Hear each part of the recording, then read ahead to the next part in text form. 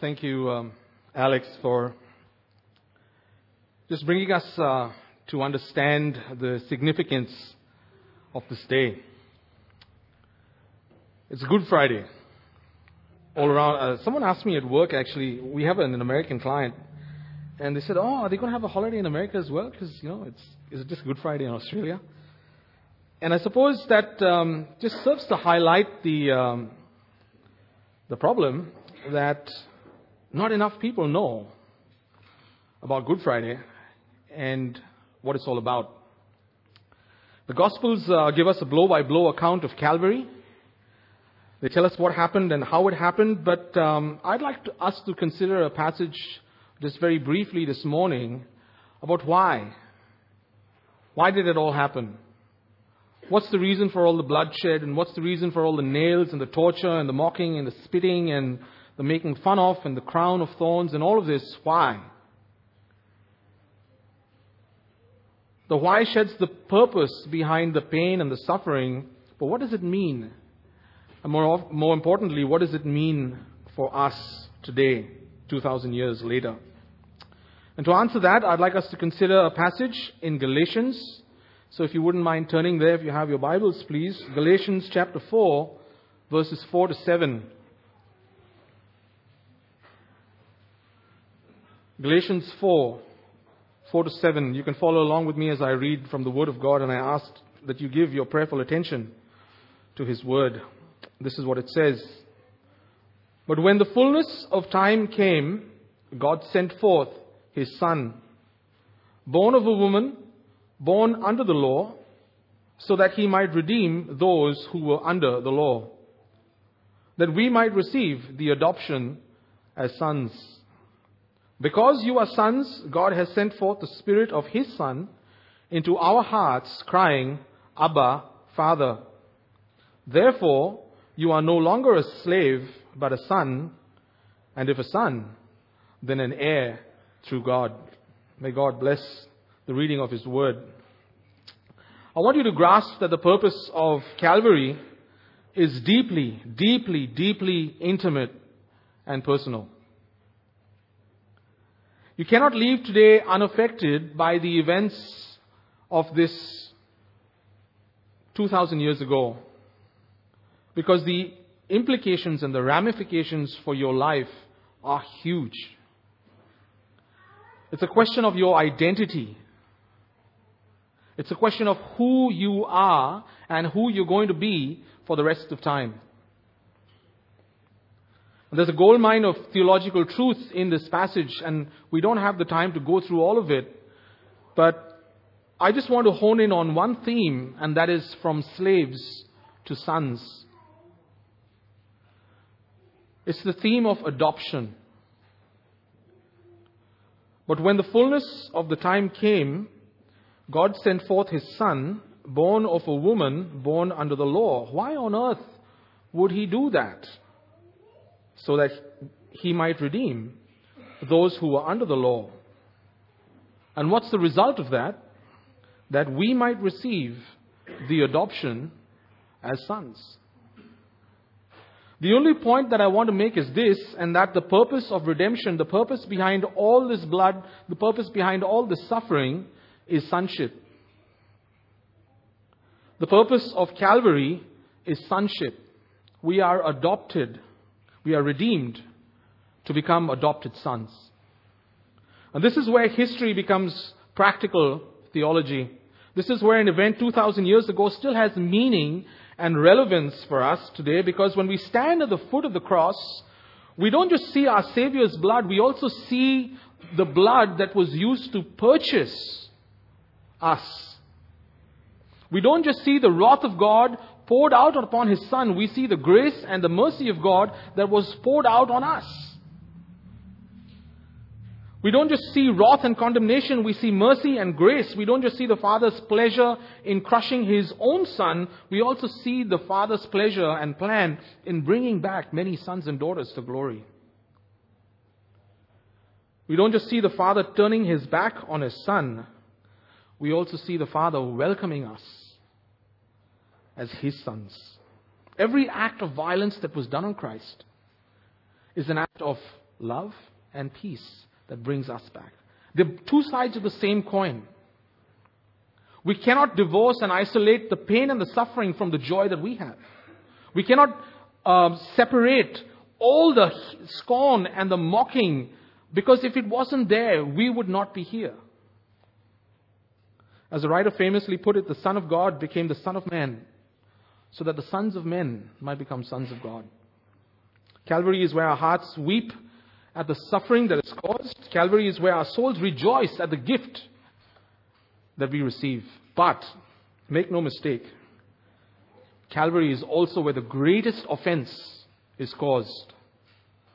There's joy, there's sorrow, but there's also massive offense. It implies that we are not the sons and daughters of God by birth. It implies that every human is not born as a child of God. Because Calvary says in no uncertain terms, sonship requires redemption. Calvary says, you are only a son if there is a cross. Before we go any further, please recognize this and let it drill down into the very depths of your soul, that being a child of God is not something that happens to you when you were born. It does not come naturally by birth. I don't care whether you've been a Christian for all your life, or whether you've been a Christian just for a week, or whether you're not a Christian at all, or whether you don't believe in God at all. The point is, when a person comes into this world through their mother's womb, and we have a few who've just done that, they come into this world not as a child of God, but an enemy. Psalm 51:5 says, behold, I was brought forth in iniquity, and in sin my mother conceived me. That is just so horrible. Behold, I was brought forth in iniquity, and in sin my mother conceived me. The horrible reality of the human condition is that our conception is in sin, and our birth is in sin. Psalm 58:3 says, the wicked are estranged from the womb. These who speak lies go astray from birth. And someone may say, oh, that's just talking about the wicked. It's not talking about everyone. It's just talking about those who are wicked. But they haven't read Psalm 53:2 and 3. God has looked down from heaven upon the sons of men to see if there's anyone who understands. God is looking down even now and seeing, is there anyone who understands? And anyone who seeks after God, every one of them has turned aside. Together they have become corrupt. There is not one who does good. There is not one. The human condition is a pandemic. There is not one who does good. There is not one who understands. You may be a pope. You may be a priest. You may have been on 1,000 pilgrimages. You may have burned 1,000 candles. You may have given pots and pots of money to every conceivable deity that is in your house. You may be recognized very commonly and widely as a very deeply spiritual person. But Calvary calls you a spiritual outcast.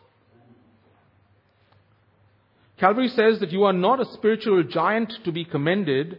You are actually a spiritual rebel who needs to be pitied. And that's why the cross is such a stumbling block of offense to those who are outside of the kingdom. Every other religion teaches that the people are born in a state of goodness and innocence. And as they grow older, then that's when they become corrupt, and they start thinking bad thoughts, and they start doing bad things, and they start becoming corrupt.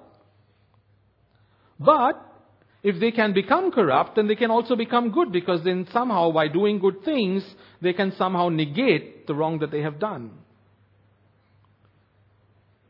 But God's word says that there's not even one who does good. We are born spiritually stillborn. We are born into an earthly family, yes. But we are born outside the family of God. You know, this wasn't always the case. This is not God's design. God wanted us to be His children. He created Adam as His son. And if you read the genealogy of Jesus in the book of Luke, in the Gospel of Luke 3, this is how it begins in verse 23. When He began His ministry, Jesus Himself was about 30 years of age, being, as was supposed, the the son of Joseph, the son of Eli, the son of Matthias, and so on, the son of, the son of, the son of, the son of, the son of, and it goes all the way to the end of the chapter in verse 38, the son of Enosh, the son of Seth, the son of Adam, the son of God. Mankind was created to be the son of God. God's desire in making humanity was for them to be His children in His own image, but when Adam sinned, he lost that privilege.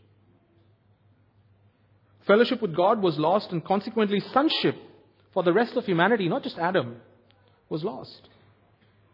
Colossians 1:21 says, "We became alienated and hostile in mind, engaged in evil deeds." Hostile in mind. Outside we're brilliant. Outside we're fantastic. But the hostility that God hates, the hostility that is against God, is in our minds, and people can't see that, and we sometimes can't see it, or we choose to be blind to it. Ephesians 2 says, "We were dead in our trespasses and sins, and we lived in the lusts of our flesh, indulging the desires of the flesh and of the mind, and we were by nature children of wrath." God creates us to be His children. But then, owing to the corruption of Adam, we become children of wrath. And from then on, we spend the rest of our lives embracing and enjoying sin, and it's like a vicious circle where we love the sin that entangles us, and we perpetuate it, and we love it, and we indulge it, and we go further and further and further away from God till we are His enemies, and there's no escape from the spiritual quicksand. But, amen for that. But when the fullness of the time came, God sent forth His Son, born of a woman, born under the law, so that He might redeem those who are under the law, that we might receive the adoption as sons. Hallelujah. This is where the events of Calvary 2,000 years ago get so personal. This is not just some event that you can look back and say, yeah, whatever. You can do that with plenty of events. You can look back at the Holocaust and say, yeah, stuff happens. You can look back at Hiroshima. You can look back at all the devastating events of history and shrug your shoulders. But you can't do that with the cross. Because it confronts us with the inevitable question, am I a child of God? Or am I an enemy of God? Have I been adopted into His family, or am I still a stranger? Is God my Father, or is He my judge? God's word says, unless you have been redeemed by the blood of the Christ, unless your sins have been paid for in full by the death of His Son, you cannot be His son. Calvary says that the price for your sin is too high for you to pay, and that's why it requires God to make the payment for you. If you think that you can pay the price for your sin, you have no idea, A, of how much that sin is worth. You have no idea of God's standard of holiness. Calvary says that you are not a son because of what you do. You are a son because of what Christ has done for you.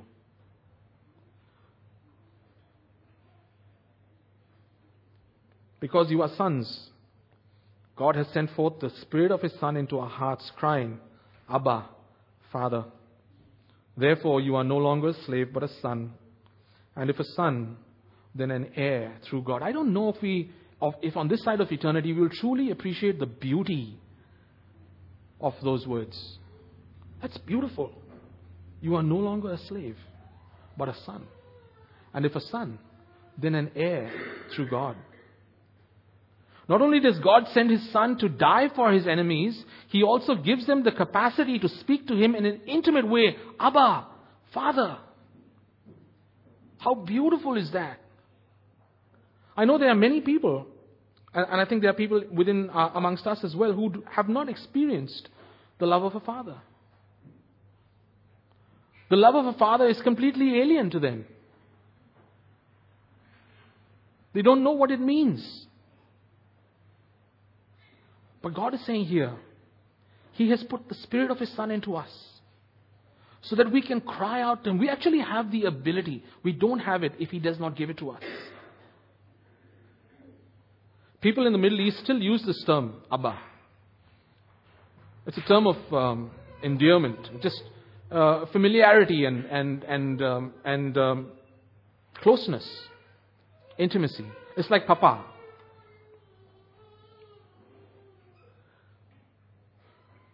I love I had to translate this message of mine into Hindi because my mother wanted me to record it for my church back in India.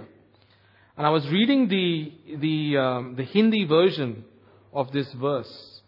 And the verse which says that He has brought us together is a beautiful word which just talks about friendship. It just talks about people just, getting together in just joy and oneness.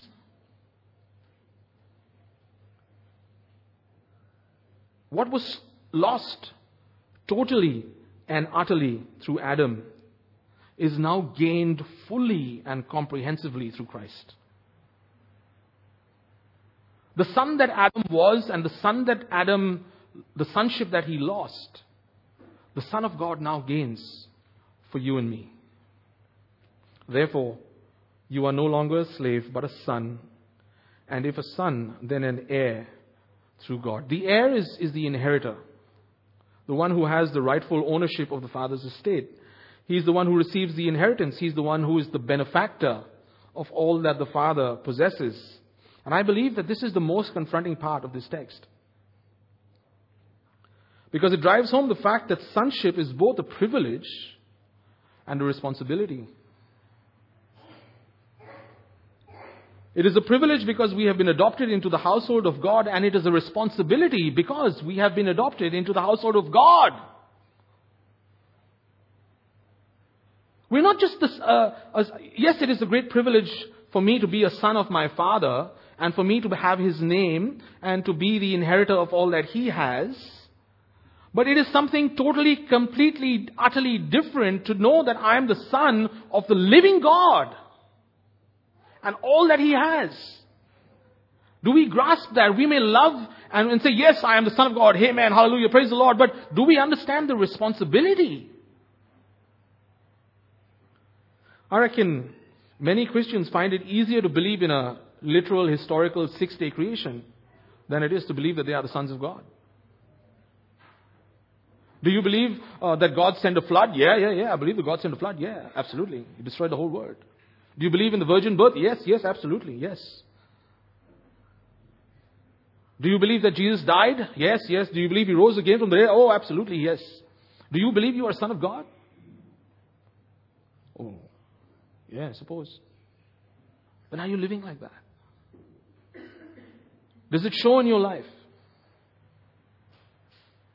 Do people see it? Do people see it and say, there goes the Son of God? Do people recognize that about you?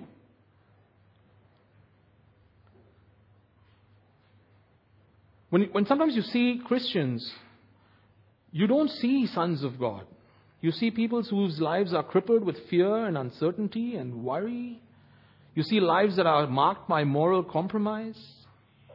You see lives that are driven by secular pursuits instead of spiritual ones. You see people who are more reflective of the world than of the Father.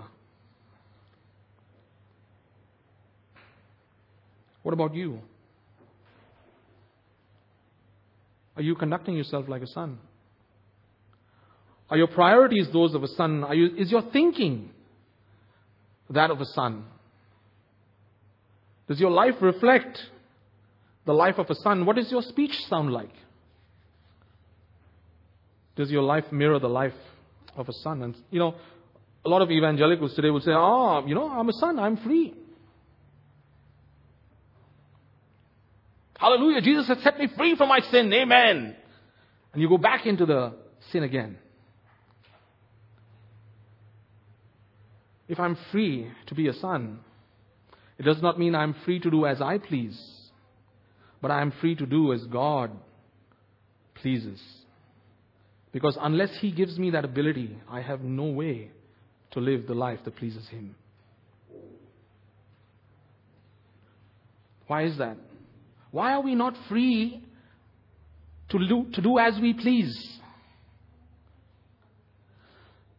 Because of the attitude of the Lord Jesus Christ, who is our model for what it means to be a son. John 4:34, Jesus said to them, "My food is to do the will of Him who sent me and to accomplish His work." Is Jesus free? You bet He is. But what is His will? His will is not to do as He pleases. His will is to do what His Father says. John 6:38, "For I have come down from heaven not to do my own will, but the will of Him who sent me. If the Son of God determines that He will do the Father's will, can an adopted Son of God think otherwise?" If the Son of God from eternity has bound Himself to do the Father's pleasure, can an adopted son who has been raised out of the grave, out of spiritual death, can he suddenly say, "I'm going to live as I please"? It doesn't make sense. If you claim to be a son, if you love all the privileges that come with the title, but you're not really concerned about the responsibilities, then you've got some really serious thinking to do.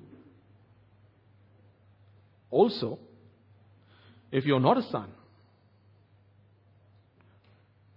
wow, you need to stand before the cross and do some very serious thinking as well.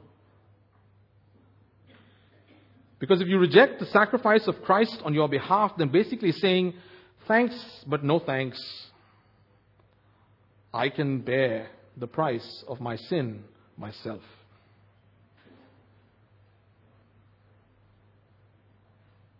You don't need God to die for you. You don't need Christ to die for you.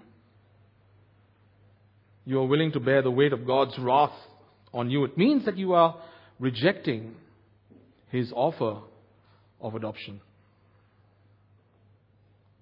I don't know why anyone in their right mind would do that. The only reason why I can think that they might do it is if they think that they're already sons of God. But the Word of God says you are not, if you are not purchased by the blood of the Lamb. Here's the thing, there's only two kinds of people in this world. There's slaves and there's sons. There's no in-between state where, God saves you, but He says, "Oh no, actually you don't come into my house, you stay outside. You stay on the veranda." There's no in-between state where somehow God says, "Okay, yes, I save everyone, okay, but you're not too bad. You can come in and you can stay, but don't come near me." You're either a slave or you're a son. You're either a slave who deserves full condemnation or you're a son who has full rights and privileges. Which one are you? Calvary is where the rubber hits the road.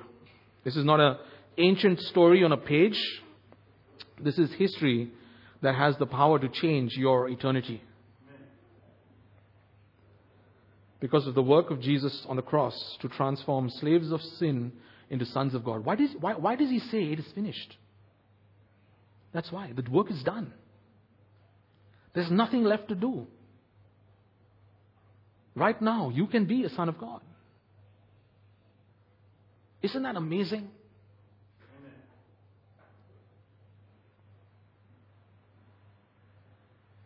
The Lord has done all that He needed to do. The question is now, what will you do? Let's pray. Our gracious God and loving Father, we cannot thank You enough for Calvary. We thank You that in Your wonderful plan, You saw fit to crush Your beloved Son so that we might become Your adopted sons. So that we would not have to pay the price of our sins because He paid it for us. Father, may the sacrifice of love compel us to consider our present status. If we are not yet sons, may we repent at the cross and believe that Your Son has reconciled us to You. And Lord, if we are indeed Your sons, then give us the strength and joy to live transformed, reflecting the glory of Your Son, Jesus Christ, in whose name we ask all these things. Amen.